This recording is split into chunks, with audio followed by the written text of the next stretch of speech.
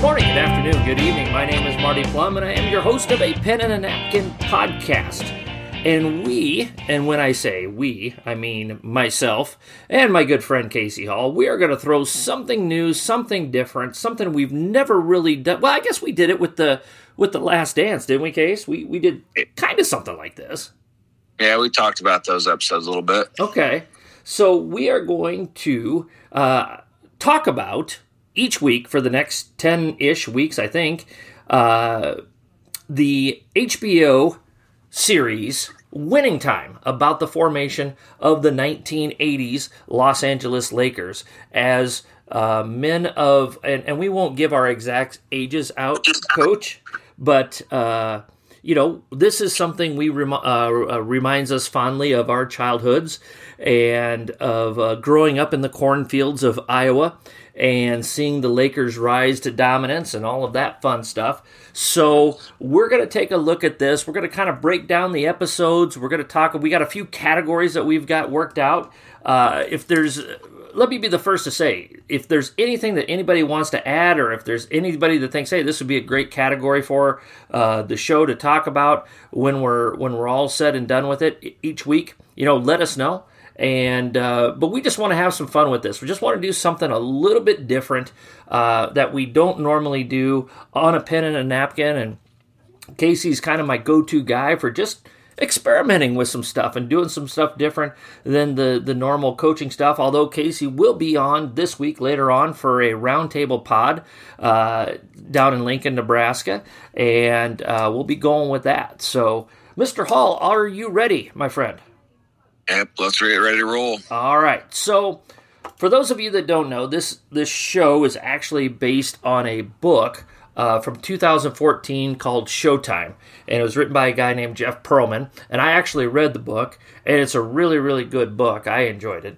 It's produced by, the main person that kind of brought this to light was Adam McKay. He was the guy that gave us like Step Brothers and Anchorman and The Big Short, worked a lot with Will Ferrell and all of that type of thing. And so it is laid out to set the story of the 1980s Lakers from start to finish here. So, Case, I guess just overall thoughts. What are some things that you found interesting or that you interpreted?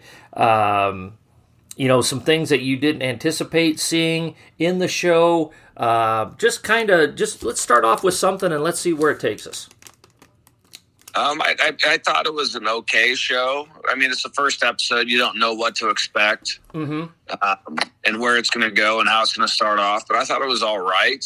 I wouldn't say I'm hoping they get better as they go. But it kind of just learning the frontline story of how Jerry Buss kind of came involved with the Lakers and just kind of threw his money out there on the table without even, I guess the little money he had. I was just gonna say he definitely did not have as much money as one would think. Yeah, throwing his little money out there that he had to try to buy the Lakers.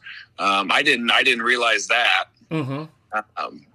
That's how I didn't realize that he had money, but not enough to purchase the Lakers in the first place. But I thought that was kind of shocking a little bit. This episode was the overriding theme was Buss buying the Lakers. That was a big part of that was the main storyline, the A plot, I guess we'll call it, of the show this week was Jerry Buss buying the Lakers and everything he had to do to purchase the team. And they said that he bought it for $67.5 million, which today that seems like a bargain. I mean, he could, the Buss family, if they wanted to sell it today, I'm sure they could probably get, what do you think, $3.5–4 billion for it if they wanted to? Yeah, billions for sure. Yeah. Well, what's his name from the Clippers? He bought that for like $2 billion-ish. Just a few years ago when the Sterling thing happened. Yeah. yeah, I mean, it was to me that that was the A plot. The entire episode was that, and then there was some B, and then the major B episode was Irvin Johnson deciding on whether or not he was actually going to turn pro, which I didn't realize that he had so much doubt about himself coming into the league. You see Irvin Johnson and you think he's this charismatic, overconfident guy, and apparently he had some real second doubts about possibly coming into the league. And he proved himself and everybody else wrong, that of anybody that doubted him. So that was an interesting thing as well. I thought it was interesting. They started off with the very first scene of the show was Magic Johnson leaving the hospital, finding out about his HIV positive diagnosis. Obviously, they didn't say it. Nobody really said anything. But we know what November 5th and November 6th, 1991 was like. It was a day that shook the world. Do you remember where you were when you found out about Magic's HIV positive diagnosis? I was probably in school. Mm-hmm. In school, or if I didn't hear it at school, I heard it on the news that night getting home from practice or something. But yeah, I mean, it's just kind of weird thinking that, man, that was 30 years ago, roughly, or just a little over 30 years now. Yeah, it has been. I remember I was driving to practice because we only had one gym at our high school, so it was the old early-late thing, and we had late practice, and a teammate flagged me down as I was driving down the street. He's like, "Oh my God, Magic Johnson has AIDS and blah blah blah." And I'm like, "No, shut up, really? Come on, this is stupid." It's like, "No, really, they announced it. He had a press conference, all this other stuff." And you and I, growing up in the '80s, I mean, AIDS was a death sentence. Yeah. And when he when he announced that he was HIV positive, everybody just assumed that he was just gonna shrivel up and die within a few years. And I thought it was kind of a powerful statement that, like, I imagine we are going to see some scenes, because there's some stuff in the book that goes into pretty graphic detail of, we'll just call it Irvin's social life, that, he's going to, it's going to be pretty obvious as to, he gave himself plenty of chances to acquire the virus through his lifestyle. But, that's what we all thought. I know that's what I was thinking. I'm sure that's probably what you thought too, right, Case? Oh, yeah. I mean, at that time and the year it was, I mean, no one knew it was going to happen, besides what you've heard happen for everybody else. Mm-hmm.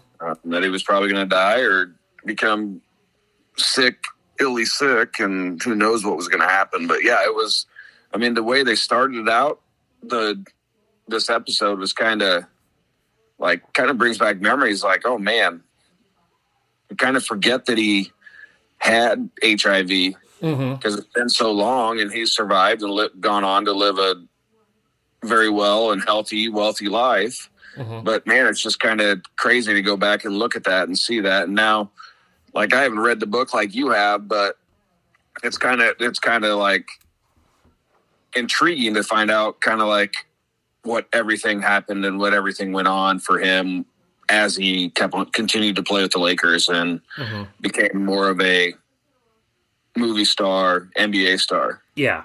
Yeah. I thought it was interesting. They addressed the racism issue very early in it, between him and Larry Bird. And a lot. I was kind of threw me for a loop a little bit. Mm-hmm. Why is that? I don't know. I mean, I think one is now just our times now. It's kind of still, you have some of that black and white thing that's been going on a lot lately in the news or outside. And like you had the Lamar Jackson thing that just came up with the Baltimore Ravens saying about black quarterbacks are still not being looked at as future stars of the NFL. Just kind of makes you think, like, man, this was going on in 79, 80, and it's still happening now in 2022. Yeah. Well, and just the assumptions of everything. And, I'm going to probably refer a lot as we do these, Casey, to the sports history class that I used to teach at my old job. But what people don't realize is that Magic and Bird were a lot more alike than they were different. They were both great passers and reluctant shooters, even though Bird was a better shooter. Neither one of them were great athletes. Magic was not a great athlete. I mean, he wasn't Michael Jordan or Dominique Wilkins of that era, sword and fly, not even like a Bernard King of that time period. Right. He was a great leader. They were both leaders in their own way, but there was so much more that they were alike than they were different. But everybody wanted to position it as Bird versus Magic and black versus white, where they were, in many ways one and the same in what they wanted to do. They were both focused on winning. They didn't care how they got there. They were both willing to play second fiddle to other guys every once in a while. So, but the public at large looked at it as Magic is black and he's from Los Angeles, and Larry is white and he's from Boston. And especially with Boston's history of racial tensions and some things that have happened there. The Red Sox were the last team to desegregate in the late 50s. And so I think obviously that's going to play out as the series moves forward as well. So, yeah. What do you think of like the editing and that type of stuff and how they put the show together? That was kind of cool. Just, kind of getting those like the old movie clips for some of the pictures and stuff. That was kind of cool. And then, a lot of you had people that were famous back in that time that were on there, and they kind of got lookalikes for them. With Diana Ross, the lady that played her, I know it wasn't a close-up, but man, looked just like her. For a quick 2.5 second clip from a ways away. Yeah, that was really good. But I thought I kind of liked that. It kind of brought a little more older kind of scene to it, and kind of showed like, I don't know. I just kind of liked how that just kind of looked like it was an old reel you put on like we'd watch in school, where you put it on the reel and just it'd spin through and you'd watch a movie up on that. Mm-hmm. Yeah, like the old, like if the teacher rolled in the old movie projector, the reel. So that's what I was thinking of. I couldn't think of the word with the reels and everything. Yeah. See, if you're a history teacher, you know exactly how to run any type of a video machine. I think it just comes with your blood there, and that old reel to reel look kind of changed things up as well. So. I kind of liked, as they introduced people, they would say, Jerry West and blankety. And I got a lot to say about Jerry West, by the way. But Jerry West, he's really a nice guy unless you know him or whatever they put underneath that there. I thought that was really funny in some spots as well. I like that part of the editing. Some of those were pretty good. Just kind of throwing like Donald Sterling under the bus a little bit, but he really did do that. Did you notice when they introduced him at the party and he went up and like felt his arms and stuff? Yeah, he did that though. That's just weird. Yeah, and that's why a lot of players didn't want to play, because he would like come into the locker room when the guys were done showering after games, and he would like do stuff like that. Just touch or randomly grab their arm or whatever. Yeah, exactly. Just obviously a creepy dude, but yeah. Speaking of creepy, I did not anticipate seeing John C. Reilly's backside in the first 90 seconds of the show. Yeah, no, that was not what I was wanting to see to start it out. Uh, I didn't know where it was going to go from there, but I'm glad that's the only time we saw it. Hopefully, we don't see it again. Well, yeah. Even my Carla was watching it with me for the first few minutes. She's like, "What is going on with this show?" Yeah. I think they're trying to establish some things about Dr. Buss's social life. I think. Yeah, the beginning was a little bit. I wasn't ready for that. Let's just say. Yeah. The way it started out with Dr. Buss. Yeah, that if you weren't ready, that was kind of Game of Thrones-esque. Like, we're gonna grab your attention right here, right now. That's for sure. They did. Yeah, yeah, absolutely. How about Jack Kent Cooke? What do you think of him? It's kind of weird because I've kind of forgot about him. Because he hasn't been around that long. He hasn't been in modern day. He hasn't been known ever since he sold the Lakers to him. Mm-hmm.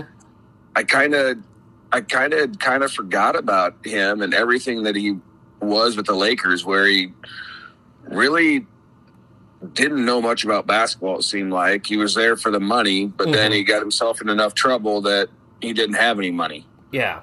So he had to do anything he needed to pay off his wife for divorce, but also to have money.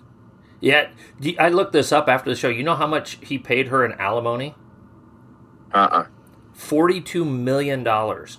Jesus. And that was in 1979 money. Today, and this is on Wikipedia here, so I'm cheating, and I get this. So today, that's $150 million in. Wait, no, 100. God, I can't read. $150 million today. Now, that's nothing compared to what, like I'm sure like Melinda Gates made off of her divorce, and I don't want to say she made off of her. Here's a fun fact for you. You know who the trial judge was in his divorce case? No. Judge Wapner from the People's Court. Really? Yes.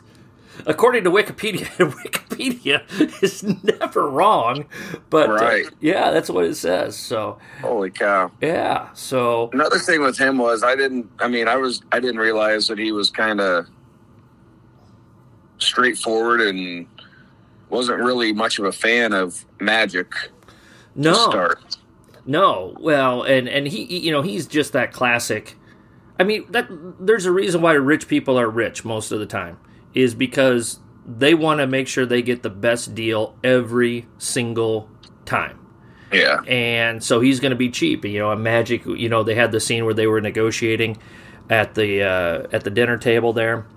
Yeah. And, Magic was throwing his numbers out, and he was like, there's no way we're going to pay you, and he was just, it was more of an ego than it was about the money. Yeah. To me. And it could have been a black-white situation as well. Well, yeah, and that is why, like scenes like that are the reason why there's a lot of African American players and athletes in all sorts of professional sports that are very sensitive and rightfully so about the way they are treated by people like Jack Kent Cooke. Yeah. Yeah. So, anything else just on the overall thing here? I thought it was interesting. The one of the things I thought they did a pretty good job of is kind of laying the groundwork of how what bad shape the NBA was in the late 70s, and I'm sure they're going to show more of that with like the drug abuse and the fighting, and obviously they talked about the racism. And they talked about the racism on the floor, but also that a lot of people did not want to pay a lot of money for tickets to go see what they thought were quote unquote lazy players who weren't playing hard. They had the scene. They recreated the scene from Airplane, which I liked with Kareem. And the classic scene with the little kids. My dad says you only play hard in the playoffs and all this other stuff. But that was the perception of a lot of people too, and they kind of laid some of that groundwork for that as well. Yeah, two characters I thought were kind of intriguing because one of them you kind of forget about, but like Jeannie Buss. Mm-hmm. Her coming up to her dad and saying, "Hey, I want to be involved," and him asking her a draft question, and she pretty much answered it right off. And I think we're going to get more. We know we're probably she's going to get more involved in everything, but just kind of how she kind of finagled her way into being part of the Lakers, I guess you could say. Mm-hmm. I think that could be an interesting plot line. I know she won't be that old, but just hers continuing to be involved, that'll be kind of interesting to see what happens. Mm-hmm. And then the whole Norman Nixon situation. Yeah. Oh yeah, we're gonna get to that. That was kind of surprising because I kind of forgot all about him being there for that long. Yeah, we're gonna get to Norm Nixon, and it's not Norm Nixon's fault. By the way, did you know that the guy that plays Norm Nixon that's his son? Yeah, I did read that before. I had read that the other day when I was kind of going through some of the plot scenarios or what they're going to talk about in the film. Yeah. So, what Casey and I talked about before we started taping this is we have about 6 different categories that we want to talk about during the show, or what happened during the show, and we may expand on this as we go through it. But we're going to start with these 6 categories, and we'll go through them one by one. So, best scene of the episode. I had 1, 2, 3, 4. I had 4 scenes for the best scenes. You want me to go through it? Yeah, go ahead. Okay. So, in the order that it occurred in the show, and I think I might have got 2 of these backwards here, but my 4 favorite scenes, right at the beginning when when Dr. Buss is trying to buy the Lakers at the beginning of the show, and he's going through all the numbers, and he's doing this, and he's talking about how he's got to move stuff around, and he's got to come up with $15 million in 30 days or whatever it was. I really enjoyed that because I enjoy the basketball business side of things. Mm-hmm. Second scene, I have these in right order now. Norm Nixon in the salon, and the ladies are giving him crap about they're going to draft Magic and you're going to be out of a job and, all this other stuff. Third scene, Jerry West on the golf course. Just, I loved it. Yes, that was very good. And then the final negotiation between Dr. Buss and Jack Kent Cooke, where they make the deal for Buss to buy the Lakers. Those were my 4 favorite scenes. What about you? I think the one of my favorites is the negotiation where they were sitting there having dinner. Oh, okay. I just kind of liked how Magic didn't back down. Mm-hmm.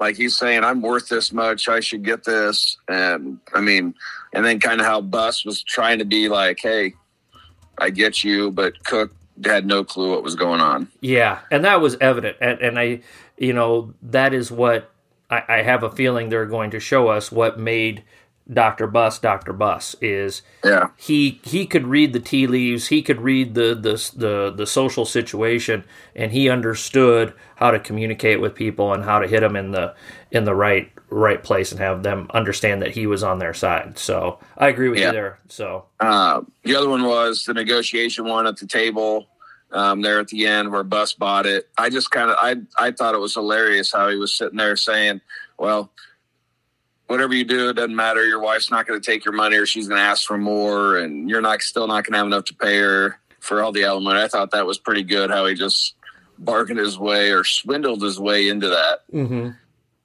And then I thought my favorite one was when Magic was saying, "Hey, I'm going to leave. I'm not going to I'm going to go back to college." And Bus is walking him out, and he says he gets lost, but then it's right in front of the locker room and right near the floor, and you got Magic on the floor doing what he did as a kid, just playing make-believe 1-on-1, 1-on-0. Mm-hmm. Yeah. I thought that was my favorite scene of the night. That was your favorite scene? Yeah. Yeah. My favorite scene was Jerry West on the golf course. I mean, I was laughing out loud listening to him drop F-bomb after F-bomb. I mean, and he was so pissed, and he just kept going and going. And he invented new ways to use the F word that I haven't seen in a while since some of my buddies growing up back home. I mean, and he just. And again, this is not my last time for bringing up Jerry West. But I was dying laughing just listening to because you think of Jerry West and he's this calm, cool, collected guy, and he's the logo. It's Jerry West, yep. and he must have dropped 20 F-bombs in 3 minutes. Oh, at least, yes. He was on a good burner there. That was my favorite scene. And it had a real, because I'm not saying that it happens to that level, but those are realistic. Those are disagreements that coaches have with one another about teams, and people get passionate about who's going to be on this team or who we're going to have or who we're going to play here and there. And, it just carries out on a 5-star golf course with Jerry West breaking his putter and having to go in the clubhouse and buy a new one. And, he's quitting the Lakers and all this other stuff. So, yep. So your favorite scene was Magic going back to college. My favorite scene was Jerry West blowing up on the golf course. So, worst scene of the night, which I have two, and so I'll let you go first on this one since I went first on the last one. What were your two least favorite scenes what were your least favorite scenes of the night? I have two. Oh man, now, I mean, I liked how, I mean, I did, but I didn't like the opening scene with Jerry Buss and we're getting the moonshot. But I liked how he talked about, and so it was kind of two-part. Like, I liked how he was talking about basketball and how it's kind of gone downhill, and he's like, I'm going to go buy it and turn it into the greatest show and all that. But then I didn't like the moonshot and kind of where it was. But I mean, that it kind of makes you understand what that the night 79 and 80 were like, just the people and everything. Another one was when Cook called in his, I can't even think of her name now, when he had the steak dinner and he was just blowing up at her for no reason, just because he can't figure out how to run a team. That was probably my other one I didn't like. The two that I didn't like, and one of them, the first one I'm going to mention, I understand why they have to have it in there, because it's going to be really important to the overriding arc, I'm sure.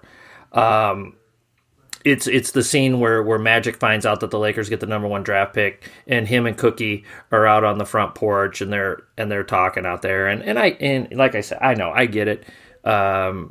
Cookie's famous because she's married to Magic, and, going back to when Magic announced that he was HIV and she was pregnant, and it was just, all of those different things that happened with it. So I understand why it was in there, and it's, it was establishing for other people that don't know the whole story of Magic Johnson, that him and Cookie go all the way back to college and stuff. So I get why that was in there.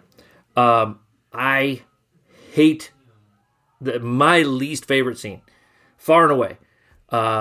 Why did we waste 4 minutes of the episode with Magic Johnson and Norm Nixon playing one-on-one on Donald Sterling's basketball court in front of 200 people for no reason other than to make it this big sports movie. Every bad sports movie, and I don't, we would just watch one episode, but that to me is just lazy to have a scene in there like that. Like, that just drove me nuts. That never happens in real life. Did your two best players ever play one-on-one because they hated each other after a practice or anything like that? No. Well, and that's, I think, I could be wrong. That might have been the only scene that there was actual basketball played in the whole. There wasn't much. We didn't see much basketball played at all. If it was, they were trying to show highlights of Magic in college, or Jerry West playing the Celtics in the 60s. Yeah, Jerry West playing on. Yeah. But yeah, that was not a good scene at all. Yeah. So, would you agree that's maybe the worst scene? Yeah, I'd probably say so. Yeah. That's just sports movie cliche 101. I mean, I'm not a screenwriter, and that's what you can come up with. Oh, gosh, the old guy doesn't like the new guy coming in and trying to take his job, so he's going to try and show him up. Oh, come on. Yeah. Geez. That happened in the program between the two running backs, and that happened in The Natural with Roy Hobbs and the guy that ended up killing himself by running through the fence, and all that other. I mean, come on, seriously, So I hated that part of it. So, next category: grade the basketball realism from A to F. So A+, highest, couldn't be any better. F, couldn't be any lower. I gave it a C for the limited amount of basketball that they had in it. Here's something that caught my eye, and I don't know why, but it was only for like a second and a half. So they were showing that montage with Jerry West losing to the Lakers, losing to the Celtics 6 different times in the 60s. And one of the things I noticed in the background is in one of the Celtics celebrations, there was Don Nelson back there in a number 19. I was like, oh man, they even hit him having the right number. That Don Nelson had this oddball number, number 19, and they had him in the background in there. So I was like, oh man, that's pretty good. That's pretty sharp that they threw that in there. The coin flip scene kind of tells you how much of a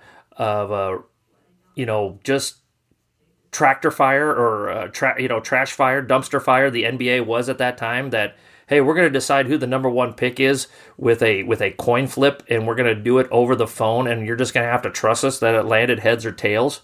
I thought that was actually pretty realistic because that was the NBA at that time, if you read anything about it. It's just crazy how far it's come since then. Oh, absolutely. Absolutely. I wrote down, there's no way Norm Nixon and Magic Johnson are going to play one-on-one at a party. I mean, that's just not going to happen. So they get negative points for that. I don't know if you noticed it. So you pointed out that scene. You pointed out that scene at the end where Magic is out there playing 1-on-0 with himself and, doing what he did when he was a little kid. Did you notice the 3-point line at the Fabulous Forum? Yeah, I did. Where was it? It was, wasn't it? Where it was the college line, wasn't it? The old college line. Yeah. The current high school line at 19-9. Yeah. So, great editing for Don Nelson's jersey, but bad editing to not put the 3-point line at the right distance away from the basket. Yeah. So, I'm glad I wasn't I thought I might trick you on that one, Case. I saw it there, but I couldn't tell like if it was how far it was. I didn't know what the NBA was at that time because it had only been around for how long in the NBA by then. I think the first year was it was either 78, 79 or 79, 80. So it only just been there for a year maybe. Yeah. But it's been, it used to be farther back. Now I think it's slightly in from where it used to be. They moved it way in at one point, and now they've moved it back out in between what it was and what it used to be. So I gave the basketball stuff a C. I'm going to give that a break. It looks like, like next week, they're going to start getting into more basketball stuff with, I'm guessing, training camp stuff and actual game footage and things like that, or, not actual game, but, they're going to try and recreate game footage. So Right. I'm gonna give it a C for this week. What was your grade? I was between a C and a D. There wasn't much there. I was kind of hoping to see a little bit more, but I knew they had to get the backstory and everything into it. I liked learning some of the business parts of it, where Bus had to buy the Lakers and what all transpired with that. That was kind of cool to see, or listen to and learn about. But I was kind of hoping to see a little more basketball, but I understand where they are trying to get the backstory in on how Bus got involved, and then him and Magic's relationship began. And then I think, like you said, I think we'll start seeing more. I think it could just vary depending on episodes, where they're at and what they're trying to show us all. Mm-hmm. Exactly. And, I think that'll really kick into high gear, like when Riley takes over as head coach and all that stuff. So, all right, the next category, and I got to explain this one a little bit. Our next category is who made the most out of the 1980s and survived award. And so at some point, and again, if it depends on how true they stay to the book, and I kind of referred to this a little bit earlier, things are going to get pretty decadent here at some point if they stay true to what Perlman wrote in the book, and it probably won't be for the faint of heart, to say the least. So each week we wanted to take a look at, the 80s are famous for excess and living crazy lifestyles, whether that's the old sex, drugs, and rock and roll type of thing, or whatever it may be. I think this episode is going to be one of our tamer episodes of what we're going to see when it comes to that type of thing. So that's what I mean with the who made the most out of the 80s and yet still survived it award for the week. I think there's only one choice for me, but I'll what do you think, Casey? I'm going to say Jerry Buss. Yep. I mean, he was living a good life, it looked like, for sure. Yeah. Yeah, again, the first 2.5 minutes of him waking up at the Playboy Mansion, and as you lovingly referred to his moonshot very quickly there, we kind of got a glimpse of the lifestyle that Dr. Buss talked about. And they made the one girl said something when they got to Donald Sterling's party about mixing the champagne or something like that. And he's like, oh, we'll teach him that, type of thing. So, so I think this week it's a really easy one. The winner is Dr. Jerry Buss for the who made the most out of the 1980s and survived award week this week. So next we got 2 categories left. Casey, what coaching point or what coaching concept are you going to steal from this episode? Well, there wasn't a lot of coaching involved besides them listening to Jerry West. Some of Jerry West's things, I get what he was saying, but like now in our time, it doesn't matter how tall you are or how short you are, dribbling the ball and stuff. So that was it made me laugh just to think like, you can't have a 6'9" guy be a point guard. You need to be 6'2" because they can't you're going to dribble the ball too high and don't have great hands. But now you look at men's and women's basketball. I mean, you got girls that are 6'3", 6'4" that are playing point guard, and then you've got guys that are 6'8", 6'9" that are playing point guards, just like Magic was. Mm-hmm. So I don't know if that's a point to take away, but it just makes me think like how much the times have changed, and you can't just be stuck in a point guard has to be shorter than 5'5" or 5'8" or whatever. Mm-hmm. and a center has to be over 6 foot tall for us anyway, for girls. I mean, you've got to be able to you got to be open to anything and everything. I mean, you got to put your best players on the floor to find a way to win. If you put 6-footers out and they can hold river, that's great. If you have to put 5'8" girls out there to win a game, then you got to find a way to do it that way. Yeah. Well, it was interesting. He was going over his, and I'm using air quotes here, his scouting reports. And, today, he's got his laptop on, or he's sitting in some room and they got some big screen rolling and they've got the film cuts and all this other stuff. And it looked like he just had a bunch of sheets of paper with stats on them. Yeah. Which today, at that level, that's completely unheard of. That's completely unheard of. The other player that he was mentioned with, Jerry West wanted to draft whom, Mr. Hall? Sidney Moncrief. Sidney Moncrief, you bet. Which was one of my dad's favorite players of the 80s. So, and Sidney Moncrief was an awesome player. He was good. Yeah, he was really good. Some notable other players. Magic was taken first. Sidney Moncrief. You want to take a guess what draft pick Sidney Moncrief was overall? He dropped out of the top 10, didn't he? Nope. He was top 10. Oh, he was. I don't know. 5th overall. Really? Do you know who the second pick was?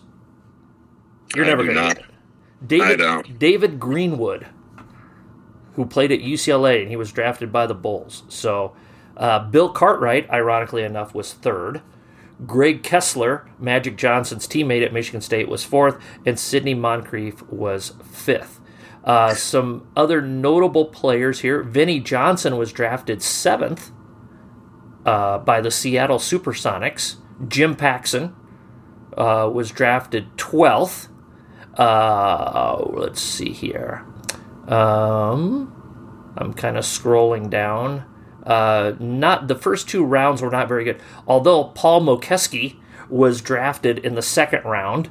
I wish I had a mustache like Paul Mokeski. Not really. Bill Laimbeer was drafted in the 3rd round by the Cleveland Cavaliers. And last but certainly not least, do you remember Mark Eaton? Yeah, that played for the Utah Jazz. He was drafted in the 5th round that year. So, back when the NBA had more than 2 rounds for the NBA draft. So, greatest concept I want to steal, I want to be able to throw a temper tantrum like Jerry West. Yeah, that'd be a good one. Oh,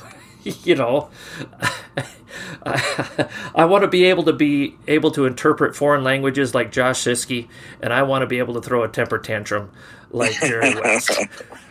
Yeah. Now there's only 6 people in the world. Really good talents. What's that? Those are 2 really good talents. Well, there's only 6 people that get that joke about Siskey, but I don't care. They're laughing really hard right now, and I don't care. So, but yeah, I mean, I never realized Jerry West was such a hothead.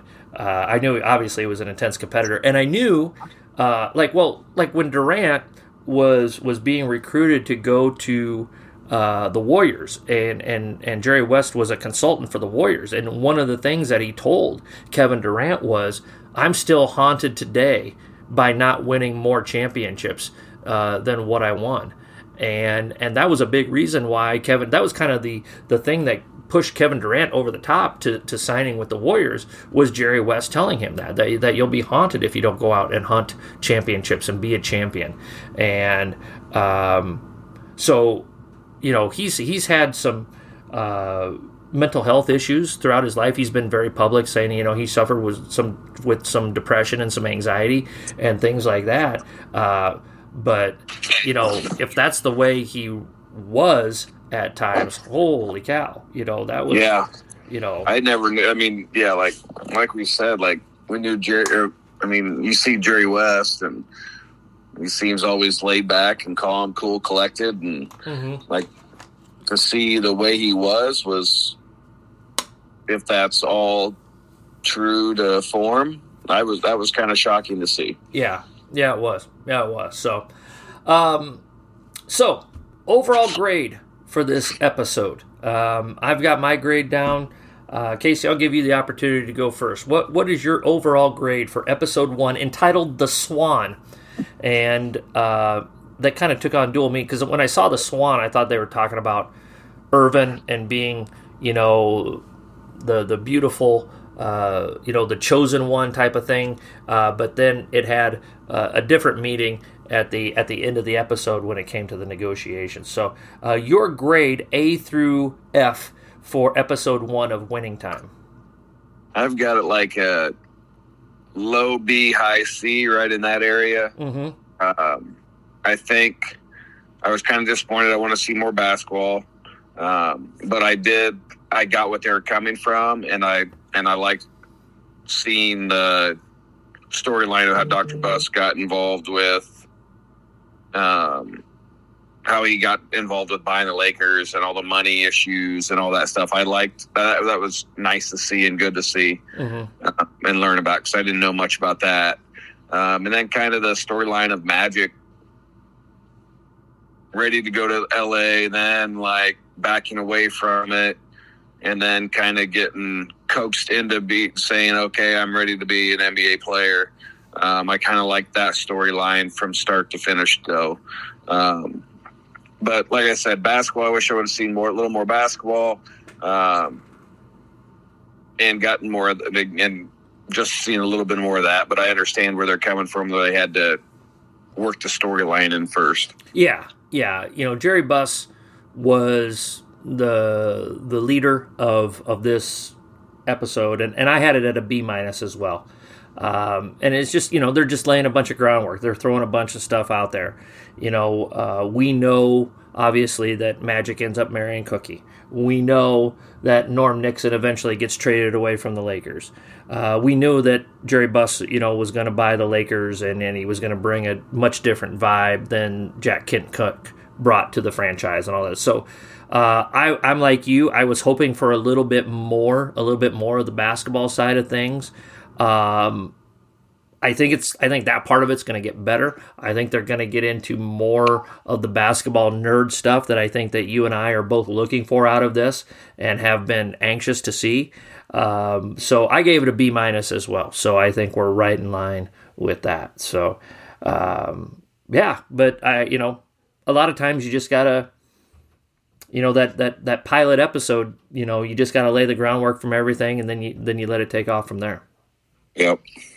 So, well, this was fun. I had fun talking about this. It's different from what we normally do on a pen and a napkin, but I just thought it was a cool thing to talk about. And we'll watch episode 2 next week, and we'll throw it out there.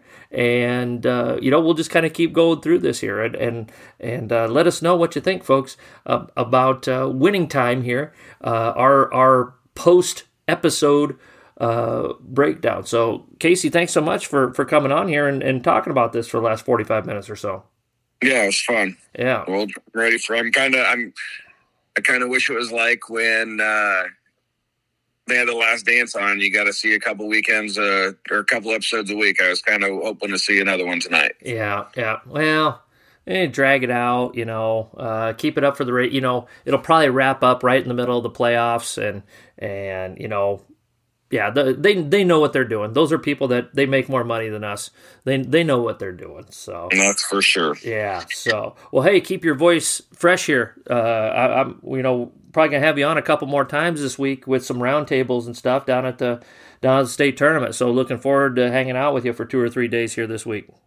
Sounds good. I'm ready for it. All right. Well, should be a good time. And like this podcast here, we had a good time recording this. I hope folks had a good time listening to it. I think this show is going to take off here. Like I said, a lot of groundwork that needed to be laid. You got Siskel and Ebert, and you've got Hall and Plum, and we both gave it a B-. So great minds think alike, and that's what we came up here with this episode. So I hope everybody enjoyed this little change up from our usual format.